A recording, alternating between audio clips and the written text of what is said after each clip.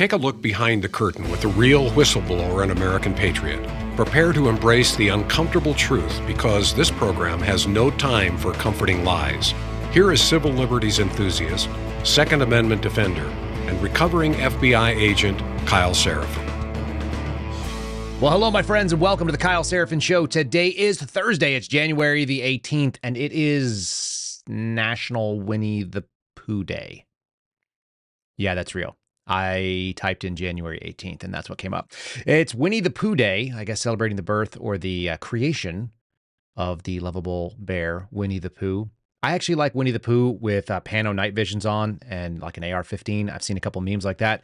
Winnie the Pooh may be making a comeback. Today, we're going to be talking about a little things that may be familiar. COVID vaccine mandates, malfeasance of our senior officers, mistreating those who are in the uniform. And we're going to be talking to John Frankman. You guys are going to really enjoy this. Super interesting guy. And also a man who put his faith up front. And it turns out that just like so many others, like many of you, it was non-negotiable. I talked the other day about how this country is a Christian nation at heart. You can be another faith. But the Christian nation up front piece seems to be lacking, except when it comes up against that hard wall of people who are not willing to compromise. So we'll talk about some folks that are not willing to compromise, people that jumped in and started supporting us right away. Today's podcast is sponsored by Patriot Coolers. Here's mine. Yeah.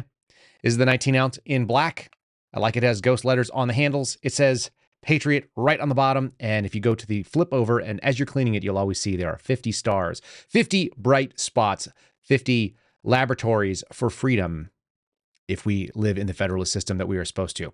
Check out patriotcoolers.com. Again, patriotcoolers.com. You can find them on social media at Patriot Coolers. They're both on X and on True Social, the two places I am most prominent. I know they're also on Instagram, but I hate Instagram, just like I hate all Meta products. Check out Patriot Coolers. Use promo code Kyle, K-Y-L-E.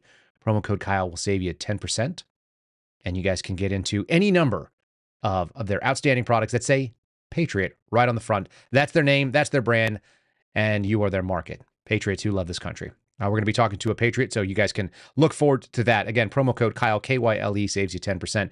And if you spend $50 or more, you're going to get free shipping. Easy day, easy stuff. Let's do one more up front before we get started. How about my friends at Catholic Vote? I'm going to be hanging out with them today. CatholicVote.org. You guys know how to get there. Go to CatholicVote.org, www.CatholicVote.org. It's going to land you right here on this page, which shows you all kinds of things like someone praying the rosary, someone who loves babies and is getting an ultrasound, some fireworks for American freedom. They are America's top Catholic advocacy group. They are advocating and in the fight for faith, family, and freedom. You can get The Loop, which is a great email service. You don't have to be Catholic. It doesn't even try to preach at you. All it's saying is, hey, do you want to know what's going on in this world? If you don't know, you're going to be misinformed. And if you're not informed, you're going to make bad decisions, including at the ballot box, CatholicVote.org out there. As a nonprofit supporting the Kyle Seraphin Show, we really appreciate them. So you guys can support them as well. All right. Without any further ado, let's have a really cool conversation. A really neat guy. He looks kind of big, though. What do you think? Let's talk to John Frankman.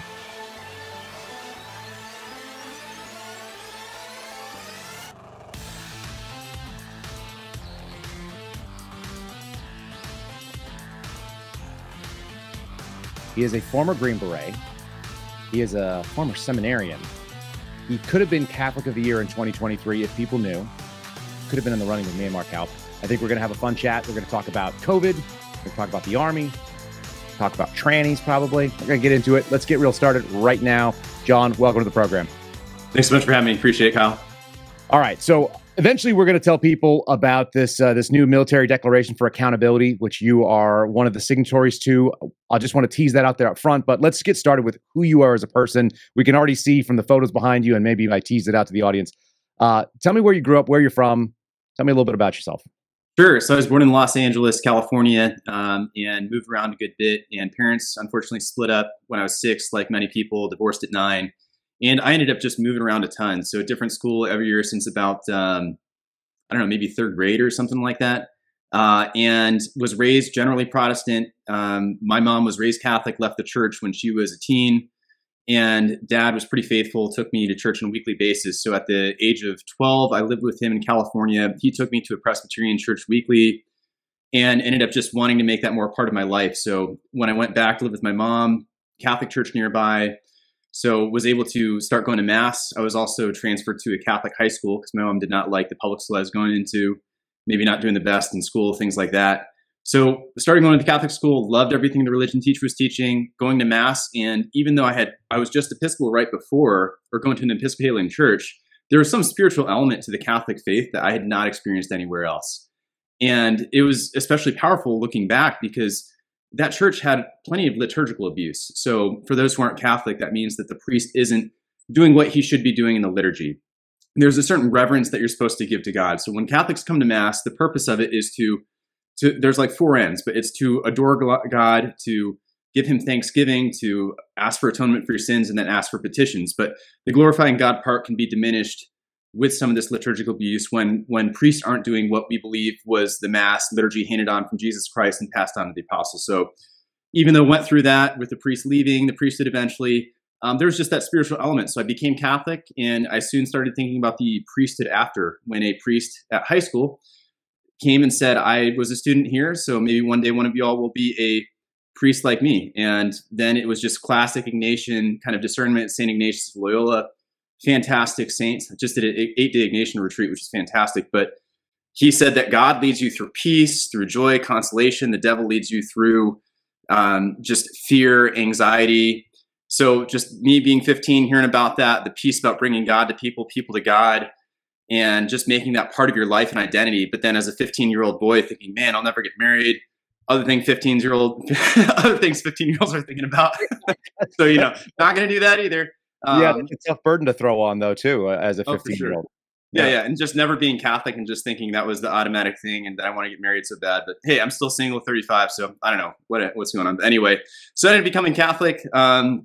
And not really understanding the Catholic faith super well because the RCIA program, which is Rite of Christian Initiation for Adults, that's the program that Catholics do in order to become Catholic, wasn't the most solid, like many of them, unfortunately, in the church today. So ended up I knew I wanted to go in the military as early as high school.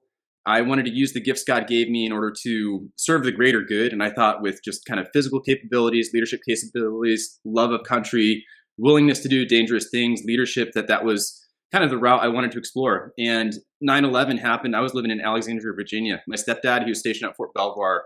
So it was very personal to me. And it was extremely scary to see that smoke coming from the Pentagon and just to get on to Fort Belvoir right after. I mean, it was extremely real, very intense.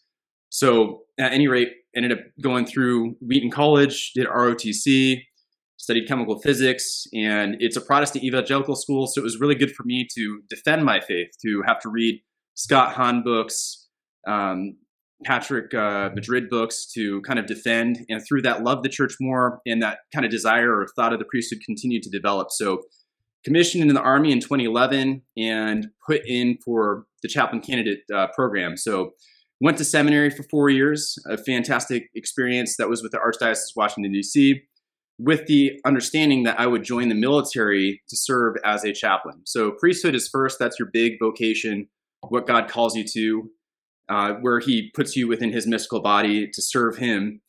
And just through that whole experience is fantastic. You're growing in prayer. You're studying philosophy for 2 years, studied theology for 2 years. Recently finished up my theological studies and got my master's in December in systematic theology. But it was just a fantastic experience. But at the end of the day, through just kind of prayer, discernment, doing a great... So a lot of people have heard of the Exodus 90 program. Maybe some people who are not necessarily Catholic wouldn't have heard of it, but it's a 90-day period of prayer and fasting. And it was started by Father Brian Dorr, who was a vice rector of the seminary at the time. So I was very blessed to do that program with him before it just exploded and it was an app for everybody, because he was in the seminary. And when I told him, hey, I'm not sure what I'm doing, brought me in, had me do that. And it was just a very peaceful, joyful kind of experience discerning out. And I found out Easter Monday that I was branched active duty infantry. And I thought I was going to get stuck in reserves or something like that. I had even thought, oh man, I'm 27. I'm so old. How am I going to, get through Ranger school, things like that. But I obviously did that. And then the Q course, but saw it as God loves me, he's blessing me, but he wants to challenge me. So ended up going through, got branched infantry. So IBOLC, Ranger School. Ranger School definitely took a bit longer. So usually it's 2 months, and I guess I'll get into the training a little bit. So, hold on, because I got a question here. You're in seminary, you've decided, and then you've done this retreat, and then you've got orders to go infantry as not a priest. Is that right? So I did the retreat actually this last summer. So I got out of the Army July 1st, and I did an 8-day silent Ignatian retreat, just kind of furthering my love for Ignatius. But it was just kind of doing this prayer throughout the seminary, and a lot. So Catholic seminary, it's not just you go into class. You're living there. You're praying. I think we added it up. It's like 3 hours a day, because you're praying the Psalms. You're praying the Liturgy of the Hours. Might be an hour of your day. You're going to mass, half hour, 45 minutes. You're praying the rosary. You're doing a holy hour, which is mental prayer, which is you talking to God, God talking to you, reading spiritual books. So it is just an atmosphere to just soak up and understand and know God personally.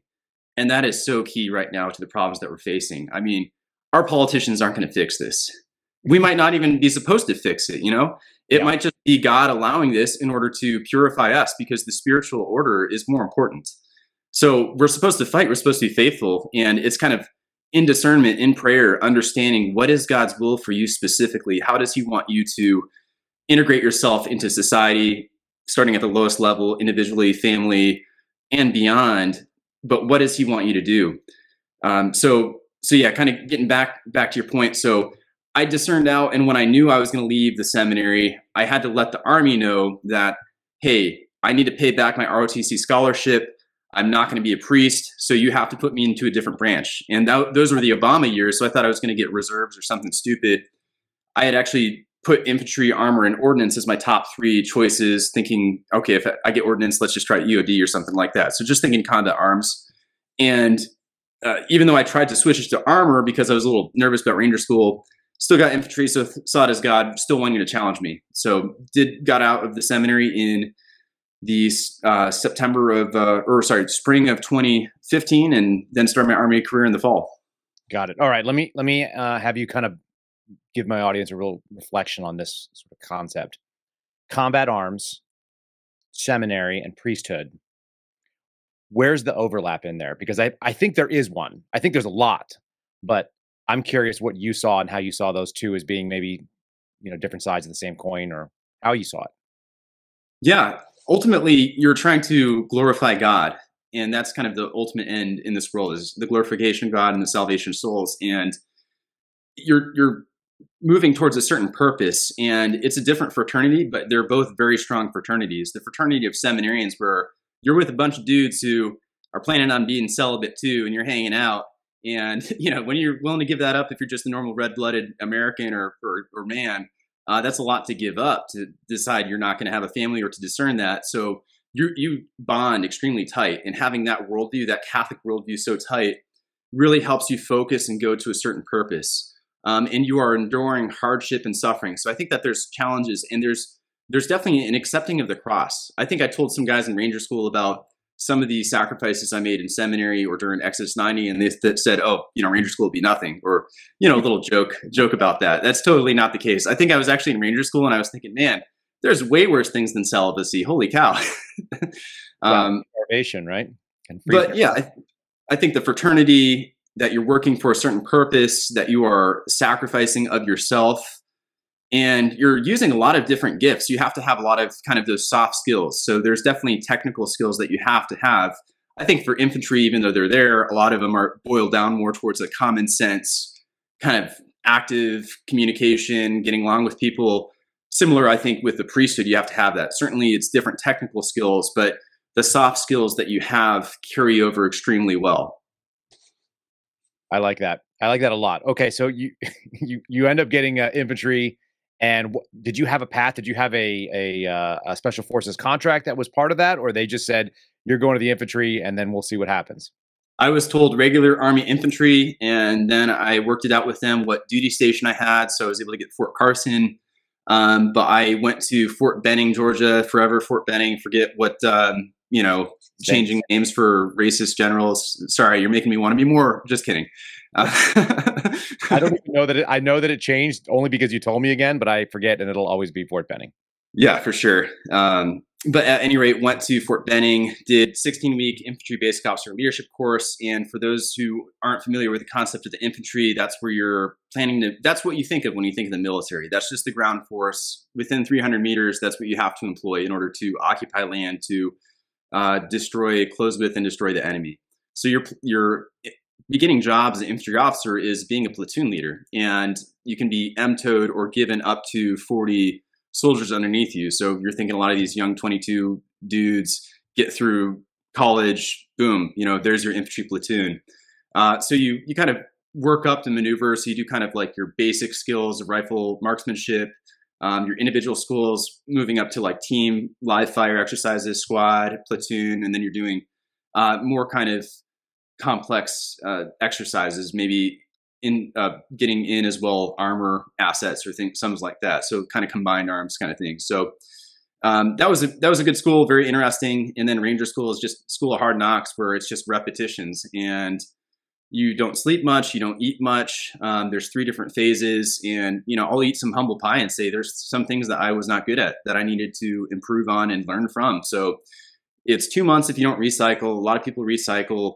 But most people don't take 5 months, but it took me 5 months. I got through Benning phase fine, mountain phase. I was injured halfway through. It was just like 4 or 5 days in.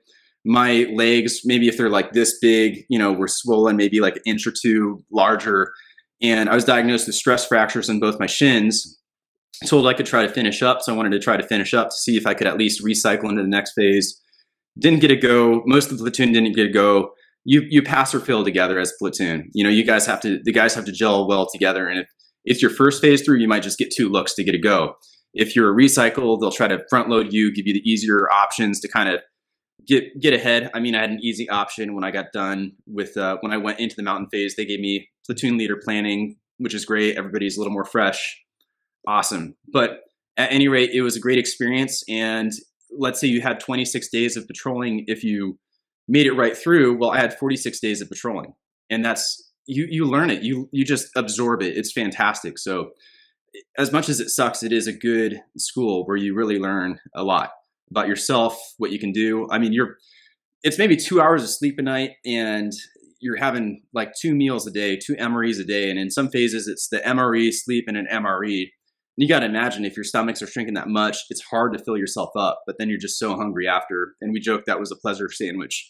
And as far as like the difficulty of military training, if you don't understand what it's like to like sweat ammonia because you're burning muscle, because you just don't have anything left, or to fall asleep while walking, I mean, you haven't physically pushed yourself. And that's just something that I think every single person experienced in Ranger School at some point in time. So yeah, Ranger School, Airborne School. Yeah. I've done a little bit of that. I've done the rhabdo. Wow. I have no love for it, but yeah, you're right. You find out where your limits are. And those are important, because if you don't know where your limits are, it can be really lethal in a downrange environment, obviously. Yep. So, okay. So you wrap Ranger School. That sounds grueling, by the way, to do 5 instead of 2. It sounds like you got the full, both barrels of the Ranger School experience. Yep. And then what next? Where does that lead you to? So then Airborne School, then went to Fort Carson. And when I was at Fort Carson, I was about to promote to captain, just because it was kind of weird coming from seminary as a chaplain candidate into active duty. So I was a first lieutenant through my training. That gave me a very shortened period of time at my first duty station. So quickly made the decision to try out for Special Forces. Part of it was knowing other Green Berets through Ranger School, thinking, man, these guys are really cool. Man, these bat boys are really uptight. Or that refers to Ranger Battalion. Yeah, I was going to say, break down the difference for people. So people, the word Ranger, there, some people know it's like tab or scroll. But if you don't know what that means, maybe tell people what that means. So Ranger can refer to 2 things. It can refer to the school, or can refer to Ranger Regiment. Now, Ranger Regiment is an elite infantry unit. You have 3 Ranger battalions, and they are an elite infantry unit. Now, Special Forces are special. We do special missions. We work by, with, and through partner forces. The way we're structured and organized, there's 5 different Special Forces groups that focus on the different continental commands. they do so they can focus in different regions. So my region was Central and South America. That's why I had to learn Spanish. So unlike every other special operations unit, we have to learn the language of the people. And I mean, CA, SIAP, yes, they learn the language, but so with Rangers specifically, you have the unit, and to go to the unit as an officer, you have to be Ranger qualified. Now, Ranger school is the 2-month or longer school that you have to go to in order to be in Ranger Regiment if you are a sergeant and above, or if you're an officer. Now, you can go straight in as a Ranger enlisted to Ranger Regiment, and you go through RASP, or Ranger Assessment Selection Program, which they just beat the crap out of you. And then when you get to Ranger Regiment, you still suck because you don't have a Ranger tab. So you have to then go to Ranger School. And they're just an elite infantry unit. I mean, they do a lot of stuff with Delta, extremely talented, just meat-eating people. And it's just a very aggressive kind of, I think, atmosphere, environment, very solid. I think I saw some funny meme about them getting up at 6 o'clock, working out, other things like that, working out again, and then SF sleeping until noon, drinking, hanging out, whatever. But we very much in Special Forces, we work by, with, and through partner forces. So they're much more unilateral kind of action, and us is working with the partner force in order to be a force multiplier. So our main, since we're just kind of getting into it, Special Forces focuses on unconventional warfare, which are activities taken to coerce, disrupt, or overthrow an occupying power or government. And that's through using a resistance force. It's through using an underground government. So we would essentially infiltrate into another country, work with the resistance forces to whatever the occupying power or government are to overthrow them. We do it in 7 phases, and we'd focus on it specifically in that country. And that takes a lot of kind of specialized skills and training. That's our culminating exercise, actually. At the end of Special Forces qualification course, we have what's called Robin Sage, which is a maybe 3-4 weeks kind of total, but maybe you're in the state of North Carolina and you're pretending you're overthrowing or getting rid of Virginia or something like that. So working with resistance forces, it might just be like college students that come out, get paid for a little bit, get some training, running operations. And it's just, every 3 days they jump to another month and another month so you can get all the phases. But it's such great training. And they base everything that happens off of real life experiences, things that have happened to other Green Berets in different countries. So just amazing training. Let me throw an experience. I had a buddy of mine was a SEER instructor for the Air Force, and they did a joint exercise with these guys. Some of them were SF and some of them were Rangers. And so they set them out and they laid out the course. They gave them the ground rules, whatever it was. You got to go from point A, you got to get to point B. You have a time limit. Not a lot of rules. Otherwise, sort of just solve the problem in the best way that makes sense to you based on your training and your experience and so on. And so my buddy, he said he looked at the map, and he looked at who he's going after, and he was, assessed to go after the Ranger group. And there was a dozen of these guys, whatever, they were doing this thing. And I think it was like an Air Force versus Army game. They were playing back and forth. So they go to this thing. He looks at the map. He goes, okay, well, the absolute hardest way to get here would be through all of that garbage, brambles and briars and all this kind of stuff. So I'm just going to post up on the other end of it. And we're going to just catch them when they come sneaking out of the thing. Because they're going to go, well, that's the hardest way to get there. Nobody's going to go block it. Nobody will think it. But if you understand how Rangers think, then that's where you're going to be. So sure enough, those guys come out and they're cut and they're bleeding and they're all jacked up and, they're all destroyed. And then the guys who were looking for the SF guys basically started watching buses. Because the possibility of catching a civilian bus on the street was kind of the move that they came up with. I like it. That's great. Yeah. Just awesome. Thinking outside differently. One of them is, like you said, go through a brick wall for you. If you told them which wall, they'd ask you if there's another one behind it, so they know if they have to run faster, kind of thing. And then the other guys are looking like, hey, should we be, finding the guy who lays brick and maybe put some soft wall for us, or should we have somebody dismantle this wall before we get there, or some other kind of options? Just really thinking outside the box. So, and I've got a number of buddies. My last partner was a Green Beret in the FBI of all things, and the only reason I think. Because like so many people that work in unconventional warfare, he probably would have been like piss off, I'm not going to get this shot. He just knew the Army wouldn't let him deploy. And he just, that's all he wanted to do with his life. So interestingly, he did it voluntarily. And I think there were some people that did that. I don't have any hard feelings against those types, but curious as you were going through. So you've got this sort of like background, you've got this one side training, and then you pass through you go off to the Q course? Yeah, so I get to 4th Infantry Division, Fort Carson, go to selection, 3 weeks, and not to spend too much time on training. So that's just kind of 3 weeks. You get about 35% out at the end of it. You get gait week, so ruck marches, runs, physical activities, IQ tests, personality tests, and then you have land nav, and then you have team week, carrying more weight than you thought possible. And I think we were eating like 4 or 5 MREs, a day, and still dropped like 20 pounds, something stupid like that. And it's pretty awful, but they're really just trying to assess you, not trying to necessarily play stupid games. So get through that, go to the qualification course. That's a couple of years. Already kind of went through, I guess, the more interesting training, which is Robin Sage. Also have to go through SEER, and obviously that's pretty intense stuff. That's survival, evasion, resistance, and escape for anyone who is not familiar, which they make pilot special operations folks, and anyone who has a higher likelihood of being caught behind enemy lines or having to survive, they make them go through that school. And get done with that and go to military free fall at the end of the qualification course, at the end of language. So 6 months of language training. And military free fall happened in March of 2020. Now, what else was happening then? COVID. So I wasn't that worried about this disease when I'm jumping out of planes at 14,000 feet. That was definitely kind of the more scary thing for me.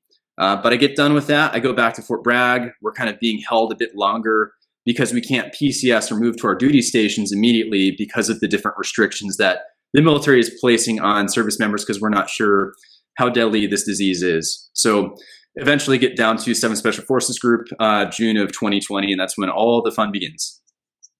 Now, as you're going through some of this stuff, you just mentioned that really critical time frame in early 2020.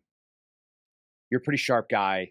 You're looking at the world. You're focused on training, but some of the stuff that you're seeing externally, what were you thinking about what we were hearing? What were you assessing in real time as the information came in? Just kind of curious what your thoughts were, if you can put yourself back there. I thought, what is it that we can actually help? Whether it's dangerous or not, what can we necessarily do? That there's certain things that are worse than death. And sure, maybe it's like a cold-like thing. China is obviously covering a lot of stuff up. I thought it was pretty wild when people were saying that it came from a bat or some kind of a weird thing in the forest. And we know that there's this lab, the Wuhan coronavirus lab, named after it, right? So that's pretty interesting to me.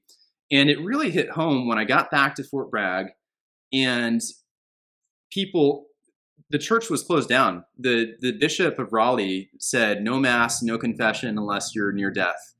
And that was just insane. And to see everything else that was opened up, Home Depot, other stores, grocery stores, liquor stores, it's absolute insanity. And then to see other people being extremely nervous or worried about it. And I had some buddies who were kind of nervous because they said they were told that in their training, if they get COVID, if they drop 2 cycles, then they're out. So I can understand, okay, you're worried about getting sick. But they were still nervous if I went to mass or was around them.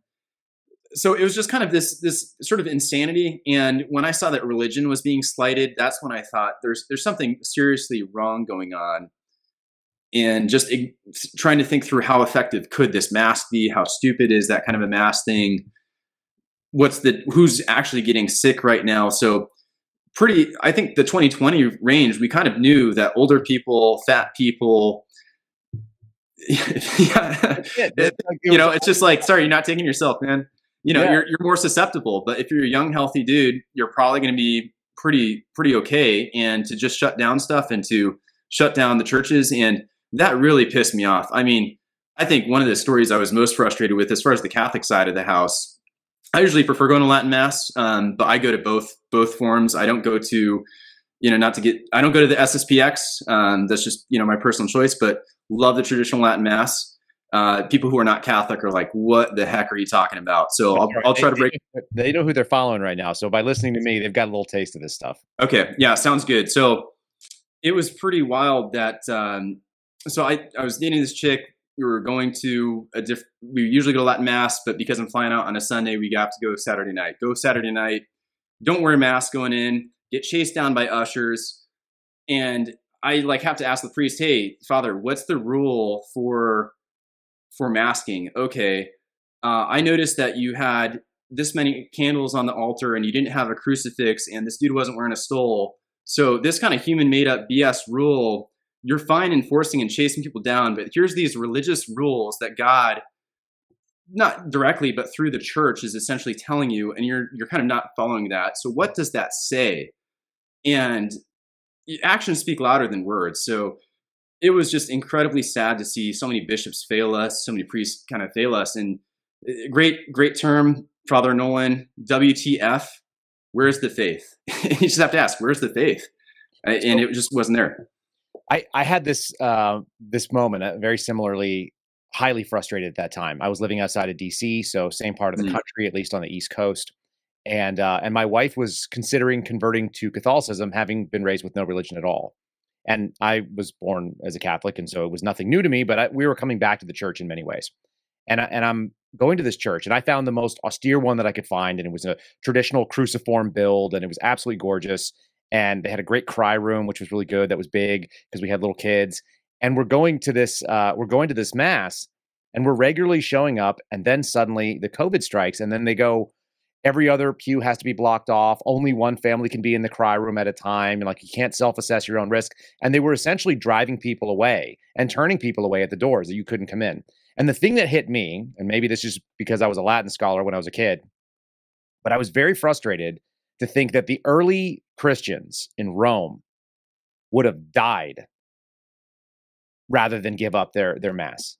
That was an option for them. It was like, would you like to show up? They would rather celebrate mass down with the pestilent corpses and the rotting sort of debris of dead people in the catacombs rather than give up what they were doing. And these people were scared of like a cold, and they were wearing essentially a chain link fence to stop mosquitoes. Because anybody who's ever been through the sea burning and the chemical warfare understanding of like what is out there, like what these basic things mean. If you've ever done any biological warfare training, or if you've ever been around medics, you know what does and doesn't work and what people do and do not get sick from. And those masks were absurd. I mean, people were wearing like bandanas, and you're like, oh, that doesn't work. Everything goes through that. Literally everything goes. Like, if you can smell a fart through a pair of jeans, I know that you're going to be able to get a virus through the same thing. But what a strange time, right? I mean, we just saw people roll over and give up their faith, or give up their practice of their faith, if nothing else.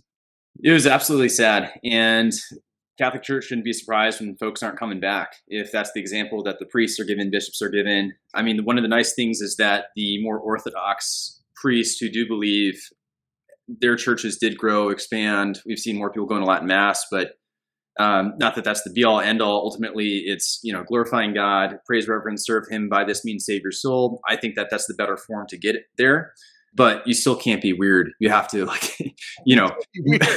That's it. Let me throw another thing at you. Think about this. Think about the recruiting tool that Special Forces is in the Army, or that Buds is for the Navy, or whatever, to drag people who want to aspire to something higher, most of whom will fail percentage-wise. And then you think about what happened during the sort of COVID lockdowns, that more people chose to go to a more austere and traditional mass than the ones that were lackadaisical and had mask restrictions and were scared of each other and, were willing to shut things down and all that. And I think that is such an interesting little, just having the military background and having the faith background, that people are not looking like, what's the easiest thing in the world? Who's got the best coffee and the nicest narthex to go hang out and have donuts in? People are like, what's going to demand something of me? And how do I serve in that way? And how can I challenge myself as a human being? Because being a person is probably not enough for most of us. It's the challenge piece, but it's also, I think, the relational piece, relationship with God. And when you're told that you can watch Mass online and that there's just kind of this blanket, I don't know what it was with the term of it, but just blanket permission for people to not go during this time. People just, they miss God. They want to be with God. They want to worship him. And we're just drawn to two challenging things, but drawn to a personal relationship with him, which you experience more in a more reverent liturgy. That's how you experience the good, true, and beautiful, the transcendentals, God himself who became incarnate. So it's totally interesting. And it shows that making things easier for everybody is not necessarily good for society. And that can take us into so many things with technology, with comforts, I think liberals are liberals, a lot of it because they are just stuck in their universities and schools and have never had to do something difficult. And I think Anthony Eslin wrote some great article or book kind of on it, or idea, where even in the 1930s, whatever, if you're trying to travel, good chance your car is breaking down. You have to go through some kind of adversity. And the more you're in touch with nature, the more you see kind of God's plan in nature. We believe through Romans 1 that God expresses himself through the created world, created order, where we can understand him. And it's dealing with those hardships, but just seeing how common sense things work. And we're in a society right now where with basically, let's say you have a car, you can't put sand in the gas tank and think it's going to work. Yet that's what we're doing with our bodies, with our basic functions, with our sexualities. And it's just not good for us. So we need to get outside. We need to, a lot of those practices that the church told us to do, fasting regularly. Now we hear about intermittent fasting, how great it is. and it's like, well, maybe God knew something that you didn't. So that's a really interesting point. Yeah, it's not exactly a new concept, and it was always a way to kind of experience the divine or to purify yourself. And then people do it for the same reason in a secular way, it seems like. So maybe there was something to this all along. Yeah. You have a very different presentation than a lot of guys. If anybody knows a lot of Green Berets, they're a mixed bag. They're an interesting group. Some are very reverent. I've got friends who are Mormon. I've got friends who are Catholic. I've got some that are totally just scumbags and are out there like running around and trying to slay chicks wherever they go in on every continent kind of thing. How did you fit into that kind of community of men and warriors? I mean, you're not allowed to see my team chat.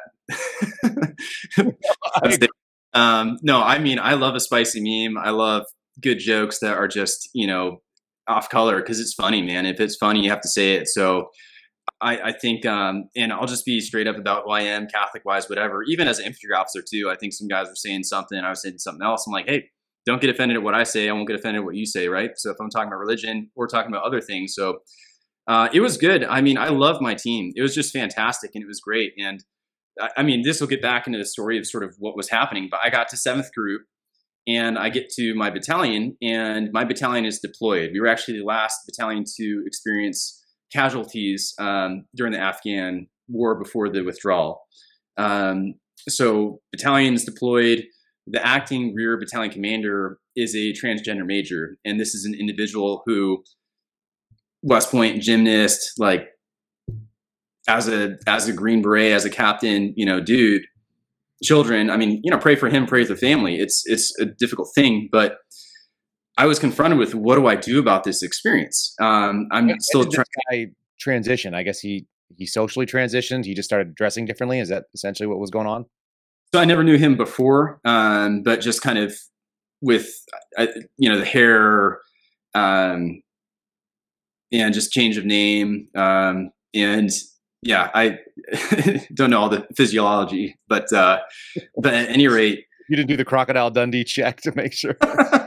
Swoop? No, nothing of that nature. But I'm just kind of confronted with, what do I do? So I actually called legal assistance to ask, when am I legally required to call this individual? And then she got back with me, this lawyer who, if you're listening to this, don't go to your JAG about problems. Your JAGs work for your commanders. Go to legal assistance, let them help you. So I went to legal assistance, and she got back with me like a week later and said, hey, I reached out, got to the level of the Pentagon. I'm like, whoa. So this is obviously some kind of touchy thing, and asked, do you know this person's going to be a commander? I'm not sure. Was told, you can call that person by rank and last name. That goes in accordance with this Army regulation. However, the individual will probably know what you're doing, and just be careful to not say anything negative, behind this person's back or whatever, if that comes up. And so I just did, yes, Major such and such, no, Major such and such, how are you, Major such and such? It was very awkward in conversations with other people about him, because it's like, yes, I was talking to Major such, and Major such said to move Major such and such things, but that's the game I tried to do. And that actually put me for sure in the company I went into, because he ended up taking Alpha, I went to Bravo. I mean, it's kind of a mess. Like, the sergeant majors were supposed to go to different companies too, because they were having trouble finding which sergeant major would work with him. And the one I got, who I ended up not really getting along with super well, was not really willing to work with this individual either. But that got me to my team, which was great. Very mixed bag personalities. Like, SF dudes are a lot more libertarian. You got some Christian there, but they'd probably politically be a libertarian, but just leave me alone, do whatever you want to do. Morally, whatever. And just got kind of an FU attitude from the team sergeant about shots. My warrant officer, super conservative dude, pretty fun. Yeah. So it was just good. So, I mean, we just get to that point, and I knew that they didn't get along with their last captain. So I made it a point to really work on that, kind of building rapport with them. So just kind of wrote out, just sent whatever memes out there, had fun. And yeah, that kind of brought us to where the whole COVID thing was happening, where we knew a shot was coming out. One of the first things I knew is that it used aborted fetal cells. And as a Catholic, I was under the understanding that that is remote material cooperation. So I cannot participate in that moral act unless there's a grave reason for it. Now, my understanding continued to kind of develop as I went on to looking at what is abortion, how involved is it? And I thought, because it's a baby that was killed in the 70s, which is the human embryo kidney 273, that is kind of what these shots were derived from. So we're now in like early 2021, shot is out. I see that I'm the only officer who did not sign up to get it immediately because they were asking for people to sign up. And I'm like, oh crap, this is going to be interesting. Right. I tell my team that as your senior rater, which is the person who can approve or kind of rank the guys, that I'm not going to punish or reward them. I personally don't want to, at least until it's mandatory. We just kind of go on. So I just continued to learn more about it and kind of came to the realization that it's not just the sin of murder, but it's also just murder and also the theft and continued theft of the unborn child's body. And we have no right to that baby's body parts. Whenever a service member dies overseas, we should do everything we can to bring their body back, to inter it, and to properly dispose of the body, because the body is something sacred. So similarly with these products from human embryo kidney 273, and what does that imply? That implies there were over 200 attempts to get children, to harvest children at the point when a kidney was developed. It's just barbaric, the practices that they take. And we've seen Planned Parenthood videos where they're selling body parts, and it's absolutely demonic. And we need to understand that politics isn't just being nice, it's also a good versus evil. And I'm not saying that Republicans are all good, but there is at least kind of like a breachhead into it where, you know, if rhinos just stuck to the dang principles, we might be on that point, but just kind of continuing to cave. So just got to that point. Team was getting harassed. Team sergeant, he got it pretty bad from the sergeant major the whole time. For me, it was just kind of career. A lot of people don't understand the pressure before the mandate came out. That was the worst time for me. That was the most stressed I think I'd been in most of my life. And maybe have had an easy life. I don't know. But it's... What did that look like though? I mean, what was the implement that you were feeling that stress? How did you discern it? It was trying to make decisions for the team too, and understanding that the team isn't going to get the same missions or we're being slighted. So it's feeling bad for the guys, feeling bad for the team sergeant. He's getting brought in 2-3 times a week, getting yelled at by the sergeant major for like an hour. I was, got yelled at him by him once, whatever. I just like wrote everything down like a good officer, memorandum for record form, boom. I'll bring that out if needed. But it's like, you're screwing up your career. You should look for work outside the Army. You're not going to recover from this reputation wise. I'm going to kick guys out of the company. I'm going to put them in unwanted assignments. I'm going to send them back to the schoolhouse to teach. That's not a threat. That's a promise if you lose a mission for this. And it was put in that you're not going to fit in if you're not going to conform. Right. And that's one of the issues with the military, that it is kind of a ladder climbing process. And right now, when there's not wars or things that are extremely necessary to get done, it's what do you need to do to conform to continue to climb the ladder? And there's a whole lot of saying the right things or doing the right things and getting the right timeline. And it's a hierarchy that's necessary. It's a competence hierarchy, but there's things that we need to change about it to kind of get rid of some of this yes men attitude. And we've seen how the yes men attitude's been ingrained, how morality hasn't been, especially with regards to how this shot was implemented. Because, I mean, before the mandate came out, I was looking into how do I apply for religious exemption? How do I apply for medical exemption? I couldn't do it. That's the thing. There's just no protection. They're just making whatever policies they want to try to coerce people to do it to the extent that they can. And it wasn't as bad for me as others. I heard at Fort Bragg, for instance, there was a battalion sergeant major who, in front of a formation, told the soldiers, for those of you who've gotten the vaccine, you can go over there. You guys have the day off. If not, put your rucksack on. We're going through for a grueling ruck march. And that is absolute coercion, punishment. You can't do that. So for officers, it's much more kind of career bound, where I would have to quarantine for longer for not having the shot versus someone who is vaccinated for a week or different masking requirements, but mostly just that you're identified as different. And it ultimately came down to our team had a JSET, which is a joint combined exercise training, a 6-week trip to a foreign country to do training. And this is extremely important to get these trips. As an officer, you have maybe 18 months, 24 months as a team leader to really make your mark and move on forward. And as an officer, that's it. Unless you go Delta, which, sorry, that's not me, man. I mean, some crazy dudes, hats off to you. That's it as far as like deployments, that kind of experience. Then you're going to be a company commander next, maybe, where you're expected to manage 6 teams. And if you haven't had a trip overseas, how are you going to oversee the management of those teams if you don't fully understand the capabilities of a detachment? And the 1st Special Forces Command made it a policy decision where you needed to have the shot in order to deploy. And I mean, before that, even other team leaders started briefing when they went to brief the SOC South, Special Operation Command South. This is our baseball card. Here's all the guys we have, and we have this many people vaccinated. They're like, oh, that's cool. Yeah, please keep saying that. So it's other team leaders doing that to get ahead. That's kind of the cutthroat nature of, we're still very competitive, but we're doing it in order to excel in our careers. So that's kind of what it looked like. And with this requirement, we're out doing military freefall training, Arizona, and this policy comes down, and talked to the company commander, and he said, hey, John, I know your team doesn't want to get the shot, but what's it going to be? Is your team going to get the shot, or are we going to take this mission from you? And I had talked to the guys ahead already, and I said, hey, sir, I only have one guy who's willing to get it, so I guess you have to take the mission from us. He's like, oh, okay. I think you're surprised about that. And then I asked, unless you're willing to accept natural immunity, which he said, no, we're not willing to accept that risk, which threw me off, really pissed me off, because we're jumping out of planes at 14,000 feet with the oxygen equipment. So what risk are you accepting?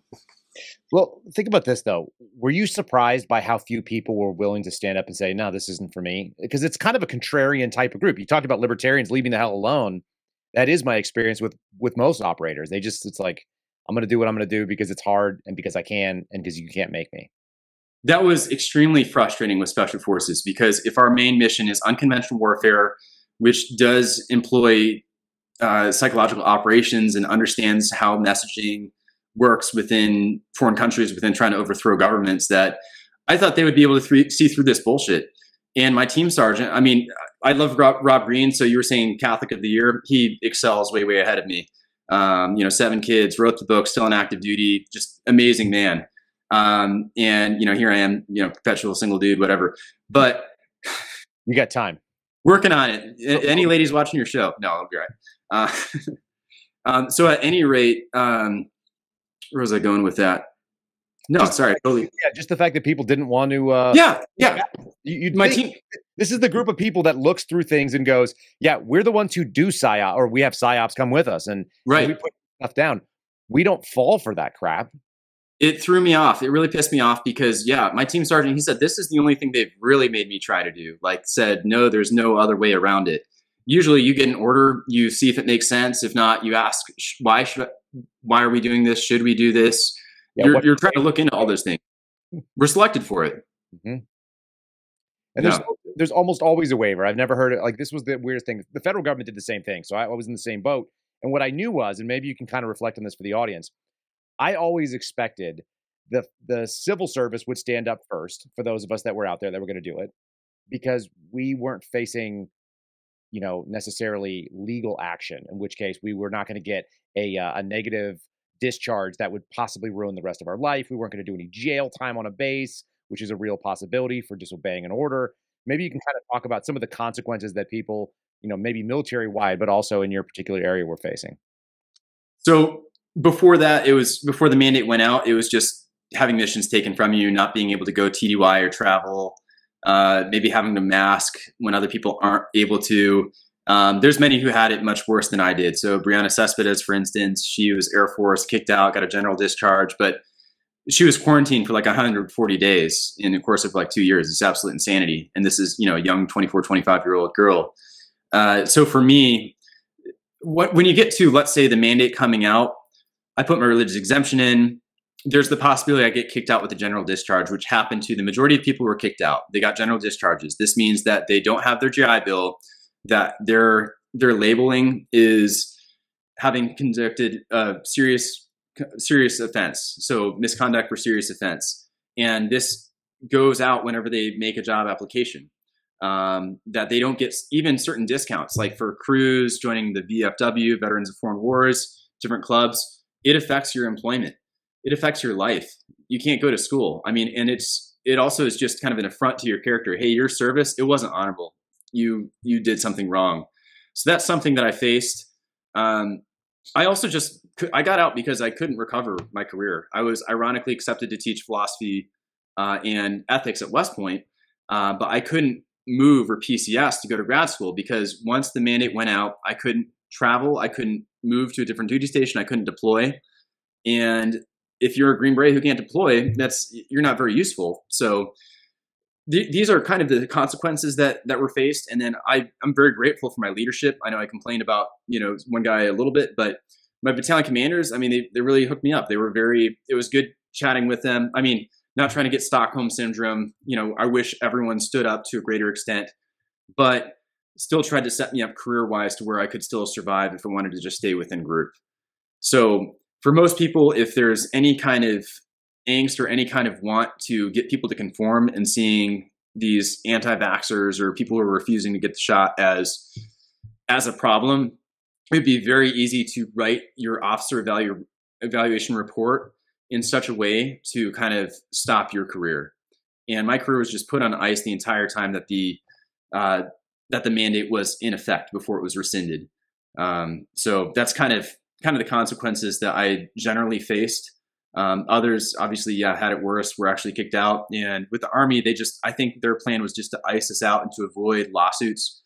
There's so many aspects of this whole thing, and we're not going to get into all of them, but I think that the leaders knew what they were doing was wrong, and they put out certain statements that make us understand that, because they try to explain how the Pfizer shot, which is EUA approved, is medically interchangeable with Comirnaty, which says nothing about the legality of that, because that's another thing. So we're getting back to summer of 2021, August.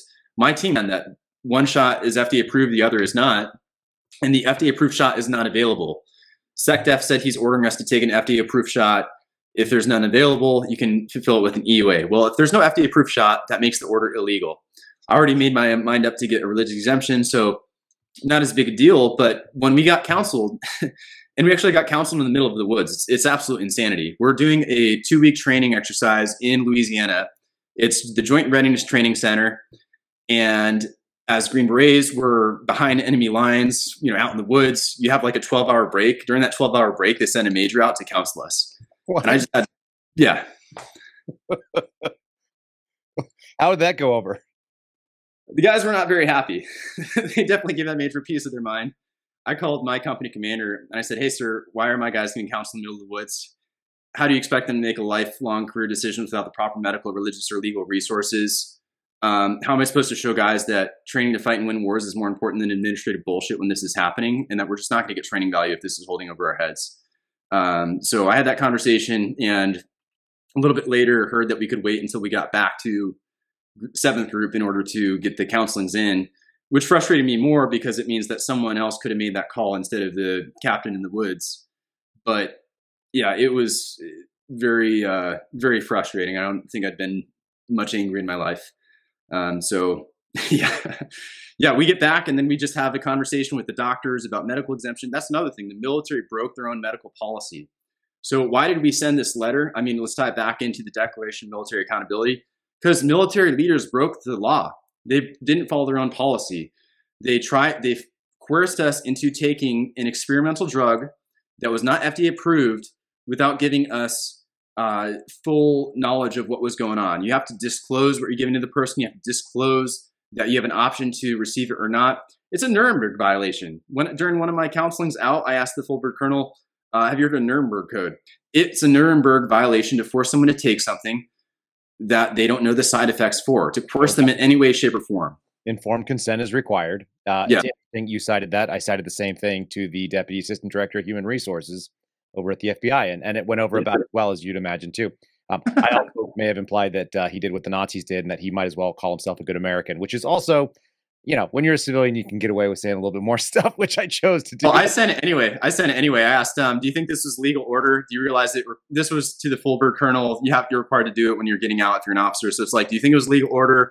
Realize it requires an FDA approved drug to be legal.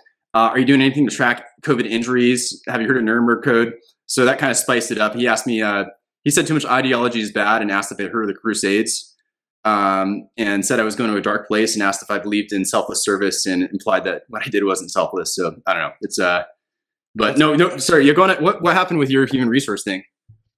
They put me on AWOL, which I didn't know was a thing. There's actually an AWOL ability to be when you're a federal employee, which I did not know. I knew about it from the military, but I'd never heard of that happening. So I literally was on approved leave, and I showed up to a qualification because I carried a firearm still. And I show up at a firearms qual, actually at White Sands Missile Range of all places. If you've ever been there, it's a huge dirt patch in the middle of nowhere. I was on Small Arms Range number 4, which is like 400 yards long, about 100 yards wide, of just dirt in the middle with a mountain in the background, and there's nobody for for miles. And I went out there and shot with like 12 other people from my squad. And then they called me up that night and they said, "Hey, did you have a COVID-19 test?" And I said, "No, I was on leave." And also I was in the desert in the middle and I was on leave. And I drove my personal vehicle and I shot my personal weapons. And I was just qualifying because I still carry a gun. And they go, "Oh, well, now you're on AWOL. Your leave has been revoked unless you qualify." Yeah. And my fight was this. I obviously wasn't going to get the shot either. And I did that up front. But the fun thing for me is they said they gave me an alternative. The alternative was compliance by taking the emergency use authorization test every 72 hours. Now, my answer to them was pretty straightforward. And you might find this very amusing. I said, "Look, I've been a paramedic for over a decade. I have a top secret clearance with an SCI qualification.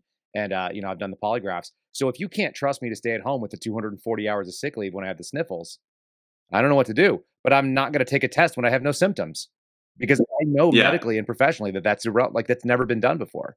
We don't take prophylactic nasal swabs, particularly with something, because there's things like ethylene oxide. And there's a whole bunch of other reasons why you don't do it. I know guys that have nosebleeds now every day because they did it all the time for travel. And it's like, no, I'm not doing that. You're crazy. And you lose the job over it. That's the other funny thing. Like someone's got to draw a line. Mm-hmm. Yeah, I was not as aware of all the scientific things. For me, it's like these shots, dead babies. I'm not trying to, be involved in murder and theft of baby. So I didn't necessarily put up the fight for the nasal swab. So I got the brain scrape every now and then. Every 72 hours? No. I mean, so here's the nice thing is that being in SF, like, things were stupid, but it was more of a career kind of risk. Guys weren't like treating me differently, weren't necessarily, I mean, did they have masking rules? Sure. Did anyone follow them? No, absolutely not. And similar with testing too. I think I talked to one doctor and he's like, "Yeah, man, if it comes to that, I'm just going to ask you if you have symptoms and you say no, you're good. All right, solid." So you can still get around a lot of this kind of stupid stuff, but still, we have a sign that says diversity is our readiness, equal opportunity is our combat multiplier, something like that. So, wokeness, it's infiltrating, 7th group logo at the bottom. The whole thing was so dumb. Yeah. And what does that do to military readiness from what you saw? Well, it results in a lot of not so happy command climate surveys when your boss is a transgender major or someone with psychological issues. There's not a whole lot of faith and confidence that if the person doesn't know, what's between their legs, that they're going to make the right combat decisions. So it definitely hurts morale. And I know we were nervous about women coming into special forces as well. I got through IBOLC before women were in the infantry. Some women were in Ranger School too. But we need to focus on competence. Like seriously, that it just needs to be a competence focused thing. And I don't think that most Americans are that racist. I think we just kind of got over it. That we got through the 90s. We have, great jokes. People like Dave Chappelle's hilarious. Other folks are hilarious. We make fun of each other, whatever. We move forward and you just get along. Like I got along with everybody. Like it doesn't, who freaking cares? Just get your shit done. Get your job done. Stop focusing on it. Stop talking about it. It doesn't help. And I hate too, we had Sergeant Major of SOCOM comes to 7th group and it says, "Yeah, this is a great unit. They are totally diverse and they don't sacrifice anything." It's like, yeah, we have a lot of Hispanics because we speak Spanish. Like that's it. Like, come on, man. Like, Yeah, it's like, I don't know. So it's just really stupid. We need to focus on things that actually matter instead of all this kind of nonsense bullshit. I mean, that reminds me too. Yeah, SecDef, he was AWOL, sick, whatever it is, in the hospital, didn't show up. My fear for this right now is that congressmen are going to pinpoint and focus in on him not being around for 4 days, just like they can pinpoint and focus in on the few transgenders in the military or on some bases having drag shows, which these are terrible, terrible things. But the larger readiness issue is kicking out all these guys for the shot. So yes, I'd say bring it up, but don't lose sight of all the wrong things that SecDef has done. Don't go try to impeach him for this. Let's go ahead and focus on the Afghan war. Let's focus on the worst recruiting we've had since Vietnam. It's just absolutely atrocious. And at some point, if you're looking at the patterns, you have to really think that the Biden administration isn't just doing it incompetently, that they are actually out there to destroy America, to cause certain emergencies and problems, and to fix them with other problems that are going to continue to consolidate power for themselves and for, global elites. So you said you're 35, is that right? Yes. And you're fit, you're still capable. You got kicked out, mid-career, or you chose to leave, but they gave you a decision for all your chips and you made the one you made. Young guys still probably got to look to you and see what's on your wall and know your background and say, hey, man, should I join the military? I'm 17, I'm 18, I'm 19 years old. I'm full of piss and vinegar. I want to go, kill people and not go to jail for it. What do you think? Is this the career for me? Can you recommend it to people? Yeah, so this is what I've actually told some folks, and I have people reach out. They're welcome to. They can find me on the website, whatever. What I tell people is that we're made to, and it's very Ignatian, just off of the summer retreat, is that we're made to praise, reverence, and serve God our Lord, and by this means to save our soul. And everything is a means to that end. And if you think that military service is something that you want to do, something you'll enjoy, and will help further you as a person, then it's something you should consider. However, you need to understand and know that you're going to go through some challenges that you shouldn't have to in the military. But life isn't about avoiding those challenges. It's about doing the right thing no matter what, in whatever situation. So know yourself and understand what those challenges are going to be and have those limits. We can't just avoid certain areas, and we can't give up the military as an institution to be another 3-letter institution to be co-opted by the left. We already got enough feds trying to shit. I think we just had a holiday for it. They're trying to co-opt Epiphany. Sorry, Epiphany wins. It's there forever. But turns out. Yeah. So I would still encourage a person to consider it. Now, if there's something that is morally objectionable to you, period, that's a requirement. So if the COVID shot were around, I'd say don't join at all until this is gone. If you can also wait until Biden is not president, that would be even better, because there's some concern about how these leaders are going to take care of service members, because they don't care. It just shows that they don't care, that there's been whistleblower reports that the injuries that the vaccine injuries, I'm not a doctor, so don't focus on it too much, but there are people who've been seriously messed up by this. And we hear in special forces about somebody who dives in the combat dive qualification course, where you have to be extremely fit to go there, or a maritime assessment course, which is a prereq for dive school. It makes you question, it makes you guess, and there needs to be full accountability investigations into that. So since getting out of the military in July, as far as pursuit, I've kind of felt that God's really providentially put me in this position, because I get out in July 1, I do an 8-day Ignatian retreat, July 12th through 20th. So for people who don't know what that means, that is a 8-day of silence. You pray 5 holy hours a day. So you're sitting in a chapel or somewhere, meditating on some aspect of scripture, spending half hour to an hour talking to a priest. And he's helping you to review your prayer for the day. You're offering up decisions to God. And I went there wondering, you know what, God? I spent time in seminary. I still love you. I still want to serve you. What do you want from me? Do you want me to go back to seminary? What do you want me to be involved in? So trying to offer that up to him. And then on the feast day of St. Ignatius, which is July 31st, is when my first op-ed was published. And that led to getting a lot of interviews. So now nearly 40 interviews, and then going up to DC and trying to work with different congressmen.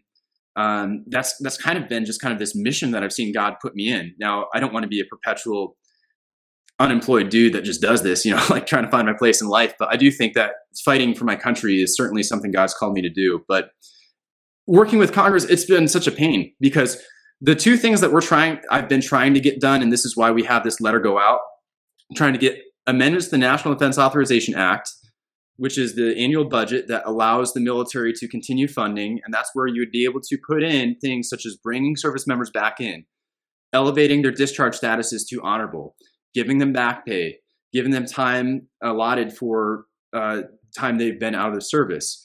These things weren't done. They just weren't done. This last NDAA was absolute trash. Republicans are not if they negotiate like Democrats, we'd get a whole lot more done. And it's extremely frustrating. And it seems like they're more concerned about staying in power than they are about getting shit done. Santos, you might think like, okay, weird stuff, whatever. I don't know, man. Wasn't convicted yet. And that's an extra vote we have. So let's hang on to him. And hey, McCarthy, if you're going to vote to get out of him, maybe you don't quit. Like we're shrinking the majority here. So it's just absolute. I think a lot of these folks don't realize it's a good versus evil, or that civilizations don't last forever. So I'm going on so many tangents, but so amendments is one piece and then hearings is another. So I've been trying to push for congressional hearings, House Armed Service Committee, COVID Select, weaponization of the federal government. And these stories need to be heard. Mine, very mild. A lot of people had it way worse, but read Rob Greene's book. Amazing. Defending the Constitution Behind Enemy Lines. Check out the website too, which is militaryaccountability.com. That has links for the book. That has our declaration as well. It has a petition people can sign. But educating yourself on what happened in the military just shows how much accountability is needed. That people broke the law. They committed wrongs. There's not going to be trust until people are held accountable. And we wrote the Declaration of Military Accountability because I've gone up to DC a couple times. I've been talking to so many different staffers. We haven't even gotten a regional hearing. I think there was maybe last spring some hearing with the Millipers or something. I don't know what happened of that. I don't want to hear SecDef getting yelled at about trainees in the military again. I want to hear him yelled at about the freaking Afghan withdrawal. I want to hear him yelled at about kicking out 8,000 dudes. Did he know? He did know, but let's talk about it. The FDA EUA distinction. What kind of information did he have about people being injured from this shot? What did he know about the religious exemption process being blatantly denied? And what kind of coercive measures was he telling his generals to employ in order to the FDA approved shot's called Comirnaty. It might as well be called conformity, because that's all they were worried about, is just getting people to conform. Yep. So anyway. I'm behind all of those ideas. I'd like to see that done for the civilian service as well. I think the military probably had a much rougher go of it, which is why we haven't heard so much about it until now. Let's talk about the declaration. We'll wrap it up with this. The Declaration for Military Accountability. What was it modeled on? What was the purpose of it? What are you guys demanding out of this particular document? And where can people support it? So Rob Greene is the one who wrote it. So he is an active duty 05, father of 7, Catholic, solid dude. So he's the one who drafted it, and there were a lot of people who put input into it. I didn't put as much input, but was involved in kind of earlier process or known about it. So had 231 of us sign it, and it basically says that this government, it doesn't work without immoral people, and that these military leaders broke the law and they need to be held accountable for it. And here, service members are still suffering from it. The homeless vet population, people dying from the shot, people with debilitating vaccine injuries, people with financial burdens that are screwing up their life. And they've had 2 years to correct themselves, and it doesn't really get into Congress, but that's part of it. Is we've tried to work through our elected officials and they failed us. So we're going to get accountability ourselves. So it comes with some pretty strong promises. People might think, really, it's not that bad. If you look at all the wrongs that these leaders committed, taking their retirement pay away is not bad. Bringing them back off of retirement in order to put them through a court martial. Hey, if you did nothing wrong, you have nothing to worry about. And we are all about accountability. If we are wrong for some reason, which we're not, but if we're wrong for some reason and you're innocent, that's great. And this isn't about let's just fire everybody who did it wrong, because unfortunately, if there's sort of a test, the whole military failed. As much as I'm upset with the top leaders, I'm upset with these middle level managers too, who needed to just do the right thing. And if we were in a Nazi Germany situation, we'd have a bunch of Nazis, unfortunately. It's very sad. So we have these folks who signed. We have about 7 folks who are running for office, others who are interested in that. We have people who are still on active duty who signed it, who are doing that at great, great risk to themselves to sign it while on active duty. And it's just saying that we're going to do what we can responsibly within moral means and legal means. So not calling for violence whatsoever, And it's not even a partisan document. I'm talking partisanly because liberals are retarded and Republicans are pretty bad too, but not quite as bad, at least in principle, but a lot of weak spines and shit like that. Yeah. But this document is not. It is in accordance with the Constitution and Rob Greene being Catholic, in accordance with the natural law. So drawing off of those principles in order to kind of push forward and motivate ourselves. So if you want to support us, go to militaryaccountability.com. You can sign the petition. We've had a lot of problems with the website because we've had people hacking it, trying to disrupt it, and it's just absolute insanity. If you post it on Facebook or Instagram, it gets taken off. It's hilarious. You can't DM people with that website name. So those are things you can do specifically with that. But I'll bring it back to, why does our country suck? Who's at fault for it? You and I we're at fault for it. This is a country of we the people, for the people, by the people. And if that's the case, if you're ignorant about the laws and how the government is governed, you need to be spun up on it. If you are just kind of, I'm not saying everybody needs to be a news junkie, but there's a certain level of ownership and awareness of a thing that you participate in order to keep it going. So yes, sign the document, but do more. And the way you figure out what you do more, I think, is through prayer and discernment. And if you want to help yourself too, be Catholic, because that's ultimately what you need to do to get to heaven. But I'll just throw that one out there. People can get pissed off, whatever. I'll have a religious debate later. Yeah, we'll hear about that in the comments. That's good. It's true though, that what we tolerate, right? The things that we tolerate is what we're complicit in, it turns out. And yes. a lot of people gave up an awful lot of ground in the last couple of years. I've been telling people, you got to fight your way back up to that line of the sand. Most of us are behind it for whatever reason. Good, bad, or indifferent. Do an honest assessment of where your ground is. You're probably not where you wanted to be. You need to get up in front of it and then plant your feet and get ready to start taking rounds, because it's still coming at us. It's not stopping. We're about to see, I think, just another really, really interesting year of some awful behavior, probably on both sides, if I had to guess. Yeah. Yeah, I think that everybody's New Year's resolution has to respond to the current crisis that happens well. You might not plan for it, but go ahead and throw that in your resolutions, because it's going to be a wild year. And know what your limits are, know what you're willing to stand for beforehand, or you fall for anything. I love it. All right. So other than single ladies who are looking to lock you down, what are the best ways people can follow you and support what you're up to? My website is johnfrankman.com. And so before you follow me on social media too, I would urge you follow Jesus Christ, the way, the truth, and life. That is the means to salvation. But if after you follow him, you still want to follow me, you can find me on Twitter and Instagram at Johnny_Franks.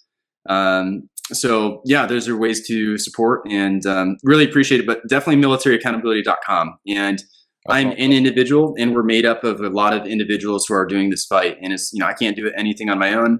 My motto through this whole thing has been Luke 17:7-10. And that's where Jesus talks about the owner sends his servants out into the field. And when they come back, Jesus says that the master isn't like, hey, come on, let me serve you food. No, the master is like, come serve me. And when you're done serving me, you can serve yourself something. And at the end of it, the servants say, we are unworthy servants who've only done our duty. So we're just trying to do our duty, but that's just what we need to do to get this crap done. I can take it. I appreciate you spending the time with us. We'll have some more people on with some different stories. I think all these will tell a broader picture, kind of a mosaic of experiences through this whole COVID sort of tyranny that went on in the military. But Johnny, and it's Johnny with one N, correct? That's what I'm thinking. Yeah. It's kind of, it was bold, but I don't know. Yep. Johnny with one N. Johnny with one N. All right, brother. Thanks so much for giving me the time. I appreciate it. Thanks for having me. All right, folks, that is today's Kyle Seraphin Show. Thanks so much for joining us. I hope you appreciated that conversation. I hope you learned something new. I hope you have a renewed sense of purpose, if such a thing can happen, on this Thursday, Winnie the Pooh Day. What a weird day, January the 18th. I want to say a wrap up. Thanks to my buddies over at 4Patriots. They are the ones that sponsored this program. There it is. You guys can go to their website at the number 4patriots.com/Kyle. Again, 4patriots.com/Kyle. If you want to follow them on Twitter, where I spend a lot of time, you can follow them at 4Patriots LLC at the end of it. Someone stole the other handle. And you guys can use promo code Kyle on their website for any number of these things out here. You're seeing the Patriot Power Generator. Probably a good idea when things are cold, when you are looking at maybe losing power like the O'Boyle family sweatshop. Will they be able to run a heat press and allow him to continue to press shirts? I don't know, but it's definitely worth a try. You guys should check out forpatriots.com/Kyle. They've got the ultimate jumbo chicken survival food kit. Ooh, there's a lot of things in there.